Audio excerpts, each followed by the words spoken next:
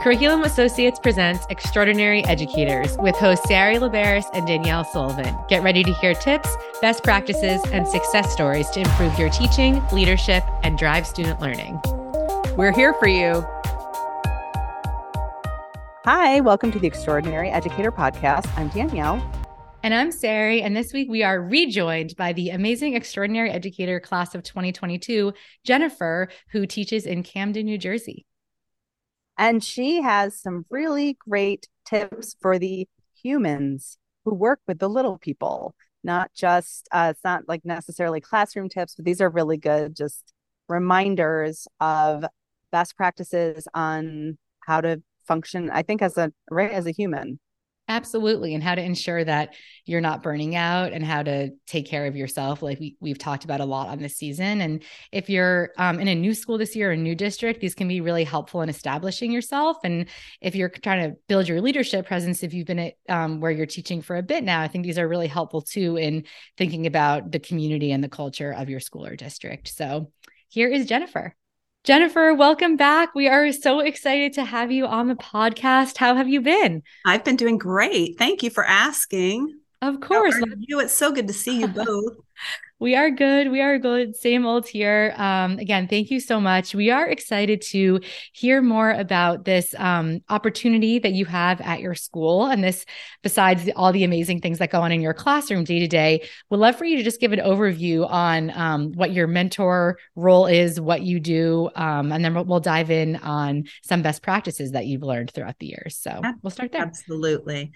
I am a member of the SCIP committee. It is a committee I work with the administration here at my school, York Ship Elementary School in Camden, and we dive into some data, into actually some administrative data.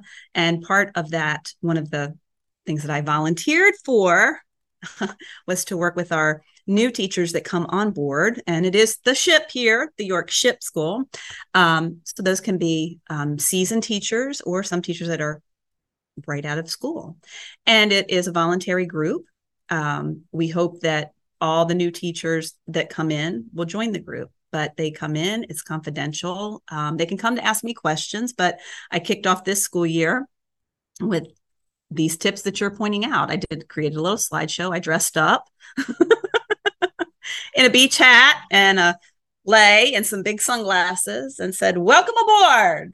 And they probably loved it. But no, they're so lucky to have you, of all people, welcome them and give them some tips that aren't just about what they're doing with students. And so what I'd love to go through is just your tips and how you actually do that as a new teacher, or any tips for teachers that are welcoming new colleagues. So Jennifer's first tip is find people that uplift you. What do you mean by that? Well, we know that teaching, we get tired. This is when you're in this gets a little bit tiring. Right now it's February. And although we haven't had much snow here in New Jersey, it's been a real rainy season. And we get dragged out, and you tend to hear other people, and they're complaining about this and complaining about that. And I told those that I'm working, the new teachers, said, listen, find people that are positive, find people that are going to lift you up, find others that are going to say, you know what, you got this. We're going to get through this. You got this. Get that in your head. Stay away from, oh, this is horrible. Oh my gosh, how much longer can we do this? Oh, absolutely. Countdown is on. Yeah. The countdown is on. That drives me insane. No. Yeah, it's really hard to have a lot of negative people around. So that's amazing. All right, tip number 2, take time for yourself. So how do you recommend educators do this? I'm horrible about this. I'm going to be honest. So this was me preaching to myself. Find what you do. And I asked those teachers that came in, I said, what do you do? I asked them that. This was something I've really had to teach myself. Is it just simply sitting down at night with your significant other and watching TV, making a good dinner? Is it just watching movies on the weekends? Put aside the other stuff. What is it about you that you do for yourself? Something simple. Or is it that you do travel on the weekends? What do you do? That is important, because These children are still going to be here on Monday. This paper that is all scattered around, it's going to be here. But take time for you. Get out of the brain, get out of teacher mode, and remember you're a person. Do that. And be your, okay, if it's go get your nails done, do that. If it's, we have a lot of our special area teachers are guys and they play sports. I said, go do it. Go schedule that, hockey game. Get out of here. What you said is so powerful. I think there's two pieces. One, like take off your, I forgot how you said it, take off your teacher hat or step away. Like, because a lot of times what someone might say is, oh, well, I listened to music while I graded papers, or I read this book on how to be a better phonics teacher. And what you're saying is, yes, the kids will be there, but you're going to be so much more effective if you can pour from a full cup and not an empty one, right? And so that's so important. And I'm sure that's very appreciated by the folks that you're working with. And I showed you, Sari, that in the car, I'll take a little piece of paper, and as I'm driving, because I have a long commute, I'm sitting there writing notes when I'm sitting at red lights. And then I was like, what am I doing? Listen to music. Listen to your favorite music and stop thinking about this. And I know, and I'm preaching to myself. I'm doing this. I'm preaching to myself. I wake up at night and I'm the one too worrying about, well, wait a minute, we had that field trip. And did this get to stop, breathe. That can be your own time for yourself. Stop. Yep. So true.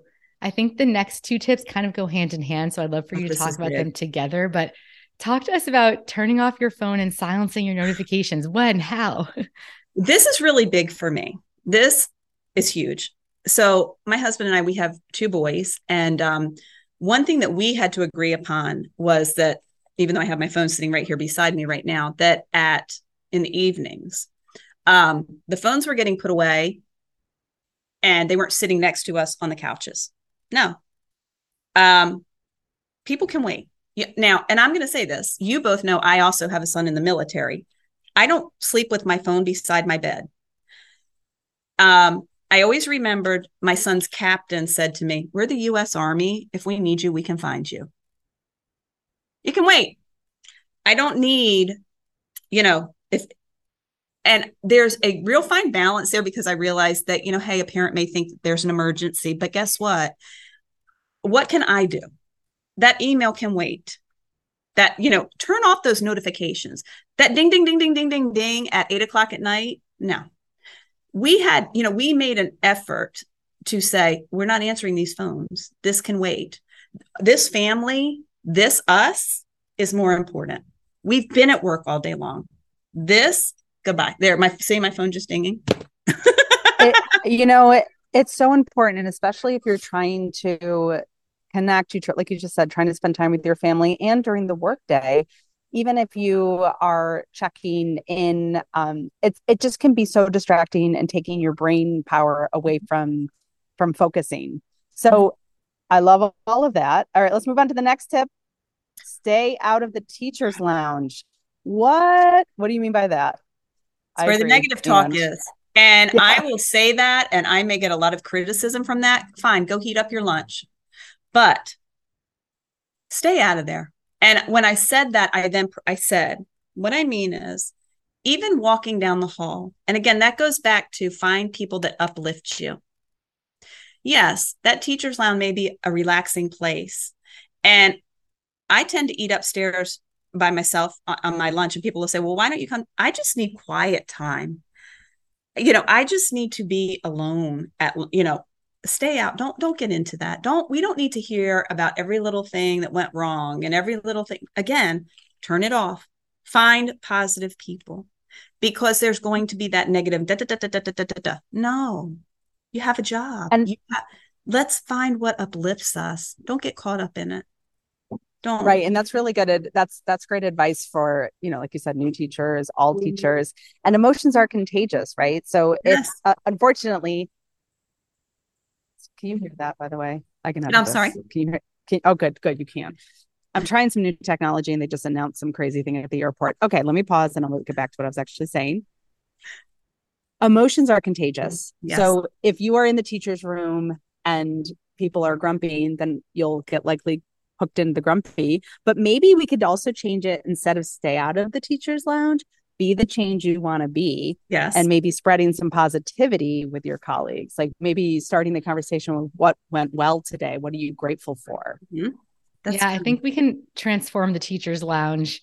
I had a really great principal when I first started teaching, and she had the same advice. And then she like discovered that you could actually do things to facilitate positive talk, whether it's a wall to put a Post-it and shout out a colleague for something. We had a question of the day that was really fun, like super random, bizarre. Would you rather take a bath in chocolate sauce or maple syrup? Right. And then you get people, you start talking to people about these things that are unrelated to what you're doing for your job. And that's exactly what you're saying. Like, you got to just take that break and then, or, bring in a picture of a pet or a kid, or tell us about it, so just a way to either, get out of the negative self-talk or make it a really positive environment. So I also followed up and I said, and remember, listen to your heart, follow your heart. We're going to get caught up. And I said, listen to you, what's right. Within what you're really listening to, if you hear this going on. And I think that goes along with what you were saying, Danielle. We can still flip the script, but for a new person coming in, they want to, there's that pressure. Okay, I need to make my way here. So, but still follow your heart and listen and trust your instincts about people. And, just be careful about what you do take in. And that's what, and I'm not really, yes, when I say stay out of the teacher's lounge, it's more like don't get caught up too much in that negativity. The negativity. Yes, absolutely. Yes. So with that, I think that is a perfect segue to your last tip, and I'll let you say it, Jennifer, because it's very powerful. Give yourself grace. And I've had to really do this week. I am a perfectionist. I want everything to go just right here and just right there. But guess what? I'm human. I get tired. I'm allowed to. I get sad. It's okay. I'm human. That's all right. I can make mistakes. It's all right. If I surround myself with those positive people, then they're going to say, we got this. I can give myself grace. I can learn to forgive myself and move on. And then I become that teacher and my children need to see this. They need to learn to give themselves grace.